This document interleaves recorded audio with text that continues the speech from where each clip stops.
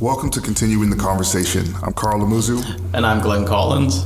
Fos Church is a community creating space for everyone to find hope, beauty, and purpose in the story of Jesus, becoming rooted as we are reduced to love while we begin reimagining faith. Continuing the Conversation is one of the ways that we are trying to create space for an expanded dialogue and interactions based on the conversations we're having at Fos Church.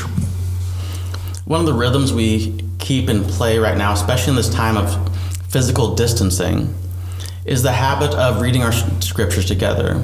This rhythm is called SOAP, and it's a daily plan for reading the Bible and journaling our reflections. SOAP is an acronym that stands for Scripture, Observation, Application, and Prayer. If you'd want to join with us in this rhythm so that you can have some of that community space, you can find more information at FosChurch/SOAP Daily Readings. That's fos.church/SOAP Daily Readings. That would be better since that would be the accurate one. So fos.church/SOAP Daily Readings. Our series over the last few weeks have been called the SOAP Sensations. It's where... SOAP Sessions. Not sensations? Not sensations. That would be really weird. That would be. So, SOAP Sessions. And as you can tell, isolation has done us good. But we will continue in this series of SOAP Sessions, and it'll consist of messages pulled from our own daily reflective readings. This week, Glenn is going to lead us through a conversation about finding new meaning in the scriptures as we explore 1 Corinthians 15, verses 3 and 4. So, Glenn, let's jump in. But before we hit the head, heart, and hand questions, any thoughts about 1 Corinthians 15, 3, 4, or the message before we get going? Well, in case you didn't get to join us for 1 Corinthians 15, 3 to 4, is we got to dialogue a little bit about some of the beauty of Paul purposely misreading scripture in order to create a new expansive story for the people to find themselves in. He sat at this place where his tradition he came from and his experience within the community that gathers around Jesus had to come into a moment of tension. And he goes into this poetics of trying to describe what could be. At least for myself, this always presented a unique opportunity and challenge to me, because I always want things to mean what they mean. I view a lot of things, especially with the Bible, like a blueprint.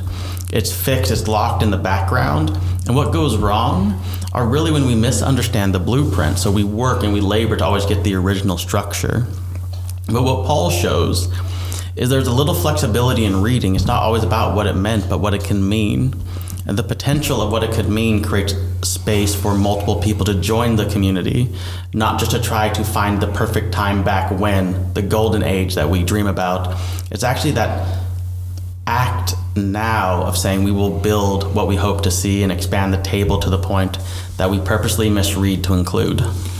Yeah, I love the idea that you brought forward that in light of Jesus, like we actually must reimagine a new way forward based on community, but also based on the text. And so it requires a rereading, and it kind of pulls the community, the individual, and the scripture itself into this dynamic system of reimagining. And so I loved how you brought that all together. And so like the biggest part to me was that when you said that the New Testament itself was a product of reimagination, right? That you pulled out when they quoted scripture from like the Old Testament or the Tanakh, they were repurposing that scripture or reimagining what that scripture actually meant in light of Christ. Yeah. And that as a community today, that we actually get to do that as well as we come to the text. And so I thought that was really cool highlights that you brought forward. And what was really unique, especially in this point, is there's multiple traditions of the Old Testament text. There's some Hebrew traditions, and there was a few Greek traditions of the time. And in Paul's writings, we actually get to see that he uses both. And at this point where he echoes a passage from the Old Testament, he chose a reading that was the most expansive, that actually disagreed with the other traditions, but he chose it in light of the experience he had of the expanding community. So it was a very, what I've experienced I've now found in the text moment, rather than a more master controlling narrative that says you must always obey. It gave him that ability to find the alternative reading. So a question that I had for you actually before we jump into the other stuff was based on that message. Like I would say that within, especially our Protestant tradition and Western Christianity, we have that the text means what it means, and it means what it's always meant, kind of language that we would attribute to it, right? And so the proper or the purpose of reading the Bible is to figure out what the original meaning was. Like, so it's almost like if we can get it right, we can get the key to fit, it'll unlock all this like deep wisdom for us or something like that.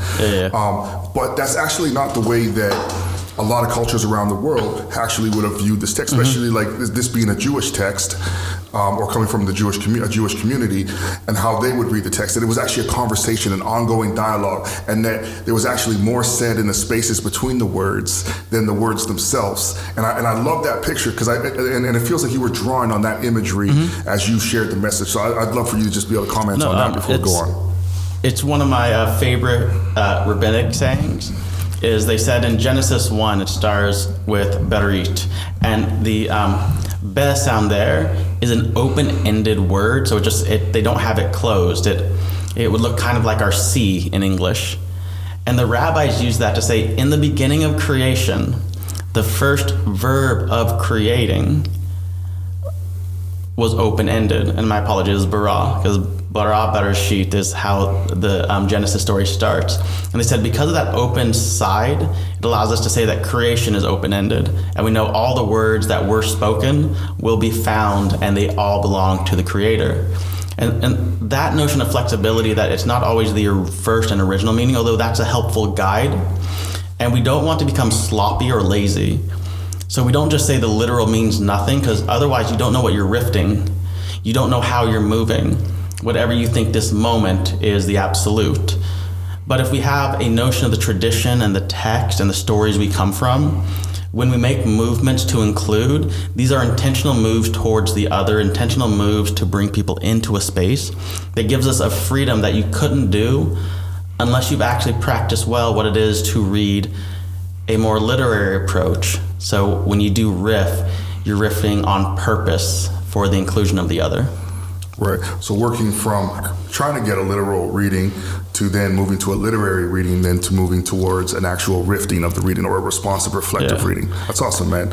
And if you're an old Bible nerd, you might actually hear some of the remnants of what the patristic age said, to where you had levels of reading that say everyone can do the literal reading, the plain meaning of the text. Then you had a symbolic reading of the text, and then you had a spiritual reading of the text. But they said you had to be in all of them. And what's ironic for our Protestant traditions now is we flip those notions, that we say the highest reading is not the spiritual anymore. We say the highest reading is the most literal. But when the church was first starting, they thought that when you could reach that spiritual spot that found symbolism and meaning that wasn't inherent to the text, that was something that you could read into, but you were aware of the literary, was the most meaningful reading. That's good, man. That's good. All right, so we're going to jump into the formational learning time right now, and that's head, heart, and hands. And formational learning is just like a format of asking questions that help move from like the mind, like thought questions that kind of are a little bit more abstract or help us to kind of pull apart what we're learning, and then heart that help us to reflect on what we're learning, and then hands that help us to actually put into practice what we're learning together. And so we're going to just jump into into those questions now. And so let's jump into the head question first. So Glenn, how do we find new meaning in the Bible in a way that is life-giving and healthy? Well, at least for myself, the way I have found new meaning that has some boundaries, because when I hear life-giving and healthy, it creates a tension I have to walk between, which the healthy aspect of it says I still recognize boundaries, I still recognize limits, that I say it's not a free-for-all.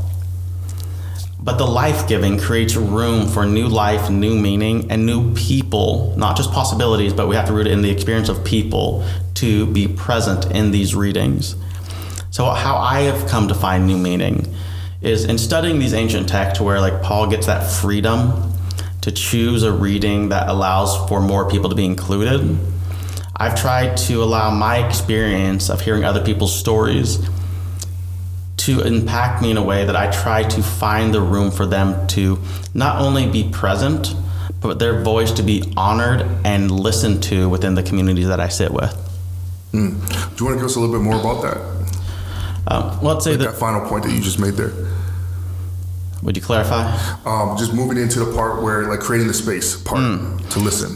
Well, that creating that space means that I can hold my reading of the text, but that doesn't then demand that you are subordinated to my reading, that we actually have a sense of mutuality there. So when we look to create room, we start asking the bigger questions of what is life-giving within this community, and this situates us very much within the particular.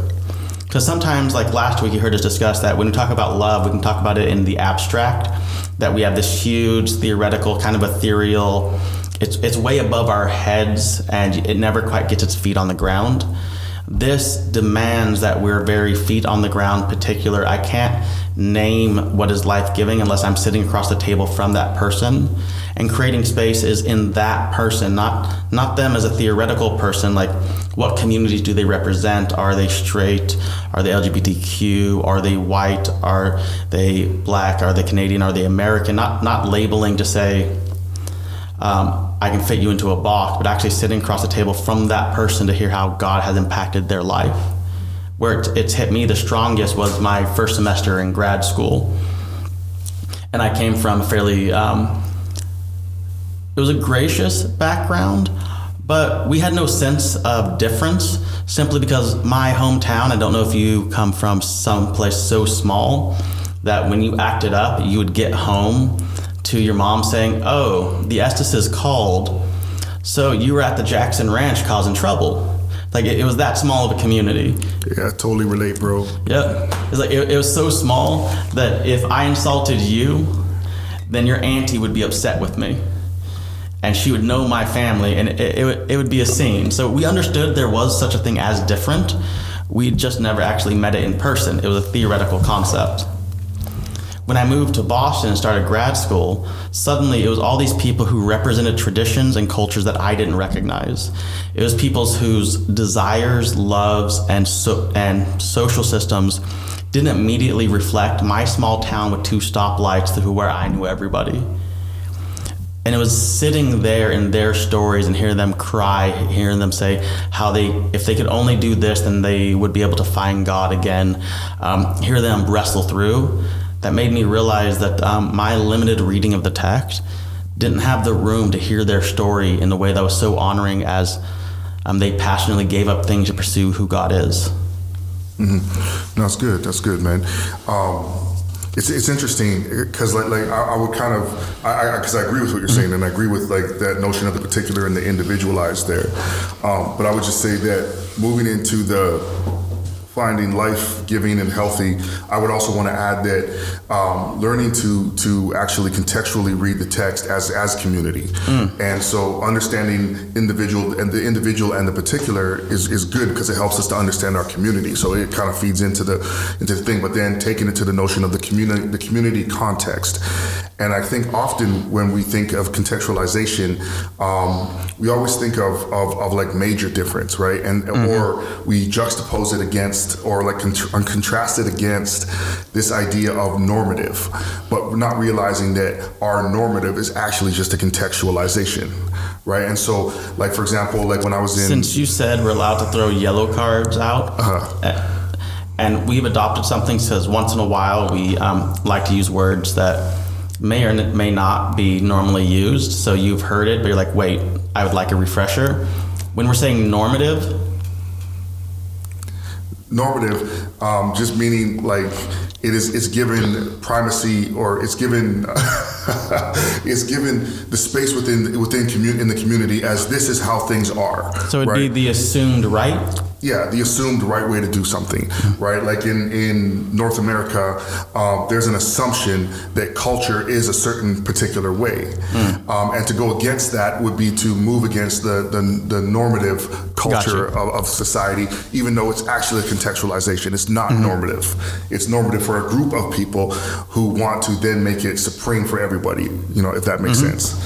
But it was interesting, like that when I was in seminary in Fuller, and we began to actually deal with like contextualized theologies in a major way, and it was always this. But the way that they taught it was, here's normative theology, which is actually Western European theology, and then you have Latin theology, you have Korean theology, you have liberation theology, you have black theology, you had all these other theologies that got to have cool adjectives in front of them. But theology, well, that's white dudes who are from Europe, right? And so that was normative, and then everything else was contextualized. But reality is that all those things are actually normative to those contextualized things, and Western European old white dude theology happens to be a particular kind of contextualization. And this is actually a really beautiful point Carl's pulling out, is whenever you're telling your own story, where you place the adjective to qualify something is usually what you see outside of the normative. So if you're able to have and assume you tell the story without explanation, then that's usually your assumption, like this is just what everyone would agree to. As soon as you start putting, like if you have to qualify theology, because it's all a version of theology, it's all of us making sense of the stories we tell to talk about God.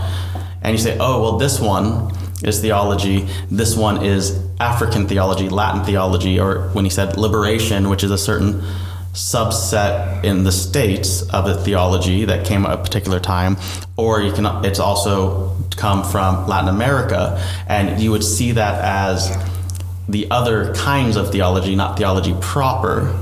It always tells your bias, because when you qualify something and you don't assume that it is the main story, those are the lenses or biases that we see through. Yeah, and so I would just add to that like in order for us to actually like find new meaning in the Bible and like read it in a life-giving and healthy way, would actually be able to sit with those different contextualized readings of the text. And so like we can when we do that, it actually will help us define our community's contextualization of the text, because we begin to understand how we read it. Versus if I read it from a perspective of here's just an example. Like Glenn read a book by James Cone, The Cross and the Lynching Tree, and for him, he was like, every pastor in America needs to read this. And I would agree, every pastor should read it, because I also want James Cone to get the royalties from the book. I still stand behind that statement. But it was interesting because for him, it gave him insight into a context that he didn't actually have, right? But then for African American people who have read that text, or black people who have read that text, they're like, there's a lot of like head nodding, like yep, because it says a lot about their experience already and the way that they've understood it. But it also opened up doors for them to be able to vocalize or speak about the ways that they've actually understood theology, but never had words for it necessarily, because of the way that other theology was put front and center, if that makes sense. I'm trying not to use massive words. No, that is a beautiful way to say for the life-giving, because if we're keeping it tightly to the passage we're talking about of 1 Corinthians, what Paul does towards the end is say, death wears your sting. But the verse he's pulling from, the section of scripture, the technical term would be echoing, and that would be related to how biblical texts deal with other texts. It actually goes the other direction and says, death, bring on your plagues. But in the rereading in the Greek Old Testament, when they translated it, the translators weren't a big fan of that reading. So they made it, "O death, where's your sting?" and said, "Will God save you?" Yes, because in the older text that had the implied no, that like that's not life-giving. And so they brought it in the same way. The way I was always taught is the way to appropriate the text, because it is an appropriation. It wasn't my culture, my people. Was very strict, and James Cone opened up a lens to say you can't even talk about the text until you can see the Christ in the lynching tree in front of you, because state-ordered executions haven't gone away. And that expanded to a life-giving way to say, wait, if I can recognize the humanity, the beauty of the person in front, that's the only way that I can start getting new meaning to ancient text. Yeah, no, that's awesome, man. And so just kind of, just a summary of that point, I would say is that like what Glenn said about listening to the people across the table from you. So actually understanding the text within the actual stories of the embodied and fleshed stories of the people in front of you. And then I would say I just added to that to take it to the larger part of community, but then understanding different communities' contextualization of that story as well. Well, also I'd say the point that you brought, which we really need to hear, is if you want to know who you believe is on your side of the table or at the table, it's that guttural response to your first time saying, well, that's not the good reading, that's not theology, or as he said, who you'd put an adjective by to qualify it. Yeah. It's not bad. It just helps us see who we consider in our group at the table, so that when you say, I'm listening to the other, you actually have an other that you would say, I need to take special moments to make sure I'm leaning in towards this voice. Awesome. Well, with that, let's move to the next question, the heart question. And so the question that we had was, as we reimagine our faith together, what changes do you see coming that cause you to be hopeful for our future?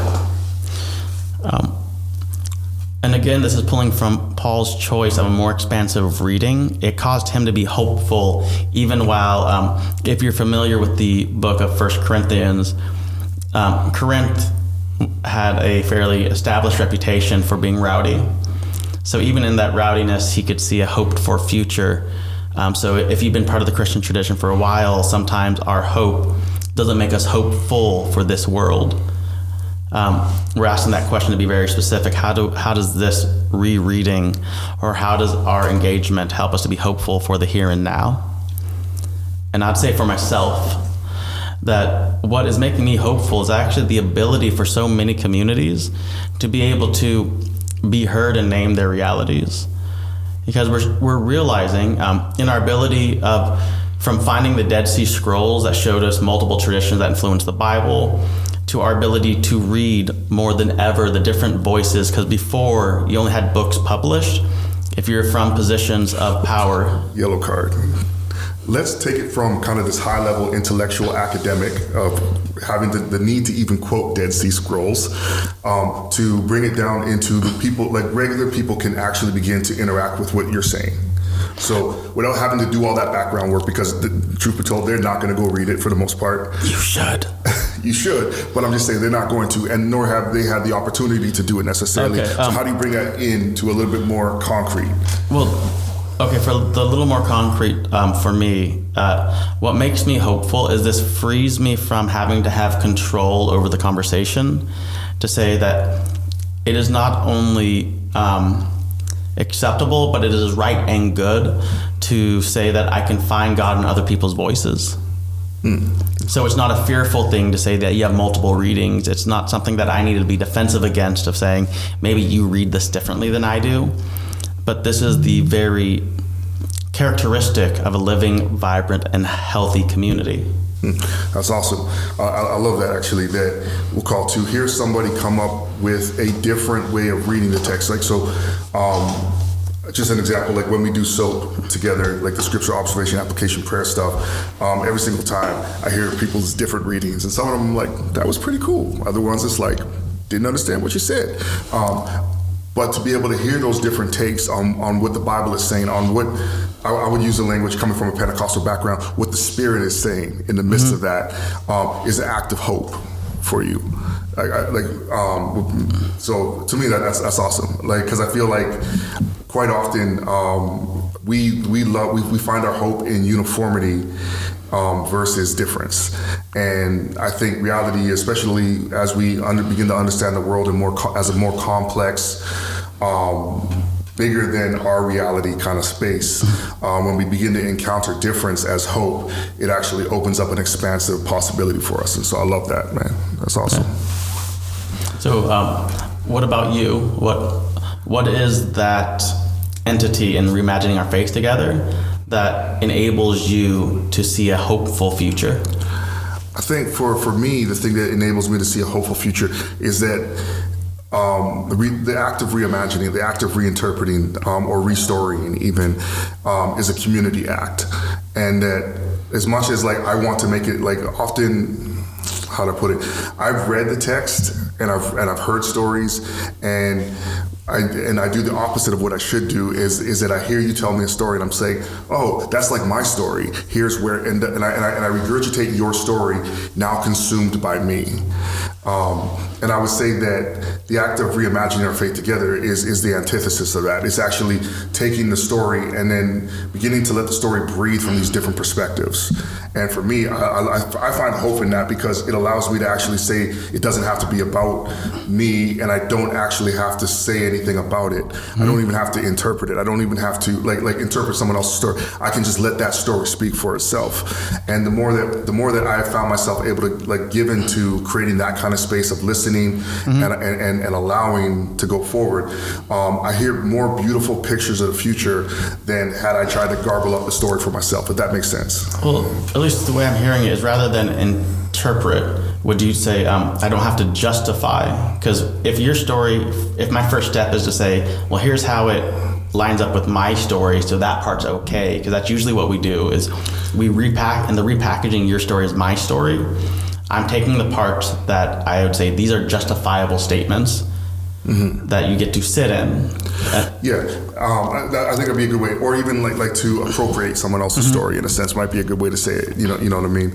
Like we tend to appropriate other people's stories and then pull out the pieces that we like, kind of like somebody rocking dreads without understanding the culture that it comes from. We tend to do that with people's stories and with the way that people understand themselves in light of scripture and other things. Okay. So in that moment of hope, to say that I don't have to justify your story to experience your story. I'm actually curious, what's the tension there for you? Since at least for me, once in a while there's a tension that if I'm not creating checks to justify, am I letting anything go? Or that's a good point. Honestly, I'm not sure I can even name the tension fully for myself. All I just know is that it's been a transition for me in the way that I've held on to things. Because before, I needed to justify your story, or actually, truthfully, I needed you to justify your story for me. I needed you to explain why you were legitimate in this space. And if you couldn't do that, then I held you with suspicion and contempt quite often. And so as I've transitioned out of that way of hearing the story, and a lot of it was from dealing with as a person who was multi-ethnic, dealing with racism and different things like that, and constantly feeling like, okay, like this person has the potential to hurt me. This person has the potential to say something negative and derogatory. Are they a person that I trust because they've justified their story to me, or they're a person that I don't trust, right? Like, if that makes sense. Well, no, that points to something actually really interesting, is that what takes away our hope in the hopeful future is out of either a movement of fear or power, because that notion of making somebody else justify why they're okay to be present is a movement of control and power to say, I have not been allowed in this space, so now that I'm creating space, you need to tell me why you should be allowed in this space. That actually takes away the hope, but the ability to almost move from that sense that I can trust that you're not coming to harm, that you actually do have insight about who God could be, creates us a little more vulnerable, because we can't so easily create the boundaries and lines to say, here is the exact structure. We have to trust that not only does God speak, but that God speaks to people who wouldn't experience it the same way I do. Exactly. And I think like that's the beautiful part when we begin, like we use the metaphor of Christ's table all the time in our community, in that Jesus is the one that holds the guest list, not us. Yeah. And I think for a long time, my faith was based around kind of a bouncer version of faith. It's like I wanted to control who could come in because it made me feel safe, versus I didn't actually care. That's not true. It's not that I didn't care. I just actually didn't think about whether other people felt safe. And I think part of the process of being followers of Christ is that our job is not to judge or even say bar or say who is allowed into the space, but is actually to create a space of hospitality, especially like using the juxtaposition that I think like Paul and other biblical writers would use a lot of times. We create spaces of hospitality because all around us are spaces of hostility. Right. And so that for me, I guess, would be the movement where I've gone towards hospitality and seeing that as the hopeful move first versus hostility and seeing the need to actually defend first or something like that. No, that makes a lot of sense. And since we've got to quote a couple rabbis today, if you ever get a chance to read Israel Knoll, who is a current rabbi, he says the beauty that we have is the divine symphony, because the symphony's richness comes from the different voices of the trombone, the saxophone, and the drums. If they all sounded the same, it'd be a monotoned mess that had no difference. And no difference meant no beauty. That it's in our difference in the ability to reach notes and to have voice that we create a symphony. That's awesome. That's beautiful. All right. Any final thoughts on the heart question? No, I'd say if we're going to summarize a little bit what we were just saying, is that we have found hope in reimagining our faith as we've realized that the beauty of difference is not a threat, but a virtue of the community to come. I like that. I like the way you put that. That's good. All right, well, let's jump to the next question then.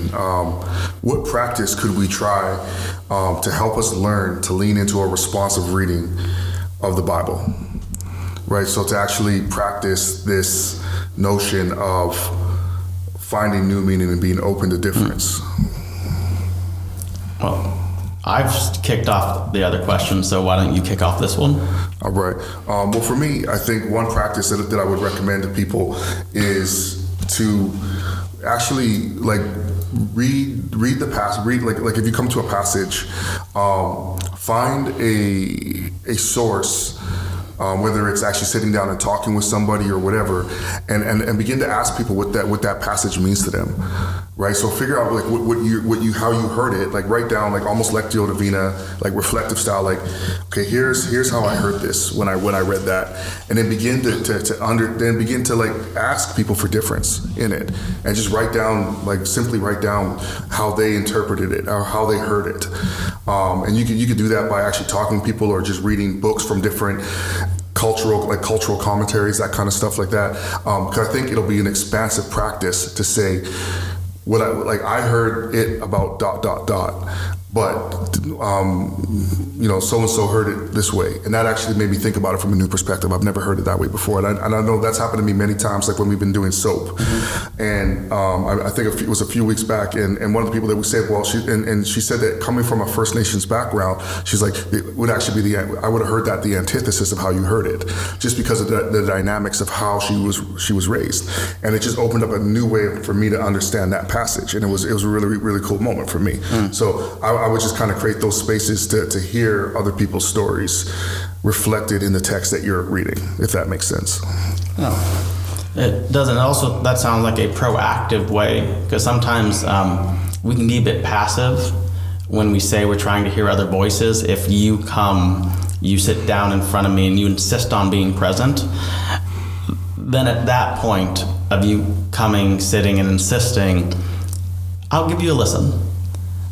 This sounds like you're saying, if we're a little bit proactive to say, what are voices that actually don't mirror mine, and how do I sit with them? That we'd be able to put this as a responsive reading and something that we can activate within our lives. Yeah, exactly. So how about you, man? What would be a practice that you would recommend? Well, since we've been having to be in this time of physical isolation, it delimits a little bit. So to make it a little bit more practical, I was pulling from two wise sources in my life. An old minister I used to work with and my wife. Because an old minister I used to work with would have a discipline, because he was Pentecostal. And in Pentecostal readings, you want multiple meanings of a singular text. He would challenge us to have 5 different sermons from one verse. Because he'd said, if you can only say one meaning from it, 1, are you listening to God? And 2, how are you going to preach more than twice? And so I'd say for this last thing, that we would pull that section of scripture, which was 1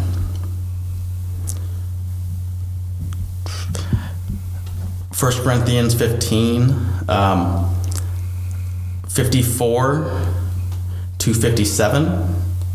and we tried to memorize it this week, which is something that I actually been meaning to get on, so that, as my wife said, she said one of the things that she has found life-giving was we've tried to practice contemplative prayer, to where you sit in darkness and silence in order to try to hear and to reflect, but that we'd use memorizing. This is where she pushed. She said she thought it had been a really good thing for the community if we would say, let's try to memorize this passage together, but each day journal off the contemplative prayers reflecting on that passage. So from those verses, that's something that I've been trying to do this last week, is the contemplation, because if an old minister I worked with and my wife both agree that these are good ways, it usually means I'm not listening to somebody. Awesome, man. That's good, man. Right. Well, any closing thoughts before we jump off here? Well, due to the wisdom of a friend of ours, we're trying to learn how to summarize. So I'd say if we're summarizing the head question of what we talked about, was that to find life-giving new readings that hold healthy boundaries. One, situates us in a community that recognizes that we are not the universal community, we are a particular community at a certain time and place that enables us to say, here's our reading, but what are the other readings? And the healthy part of it is holding intention that we still want to listen to the historical church, the literal readings of the text, so that we can move towards literary readings of the text that can engage in a bit of wordplay and nuance. As we come into reimagining our faith together, that this way of reading that allows for nuance will create difference, but this difference is hopeful. This difference is a characteristic of the community to come, not a threat that we're doing it wrong, which will allow us within the hands to step into different ways of hearing and engaging other voices, to where we'll find multiple meanings of a singular text. Awesome, man. Thanks for summing that up for us, man. And so with that, we just want to close off, but always with an invitation. You can join us online right now, since we aren't gathering in person due to just the nature of the season. But you can join us online at www.fos.church, and you can find all the different ways to connect with us there, whether it's joining us at 5 p.m. on Sundays for our online gathering, or joining us on Thursday mornings for soap, or different ways of connecting with us. And so we'd love for you to connect with us.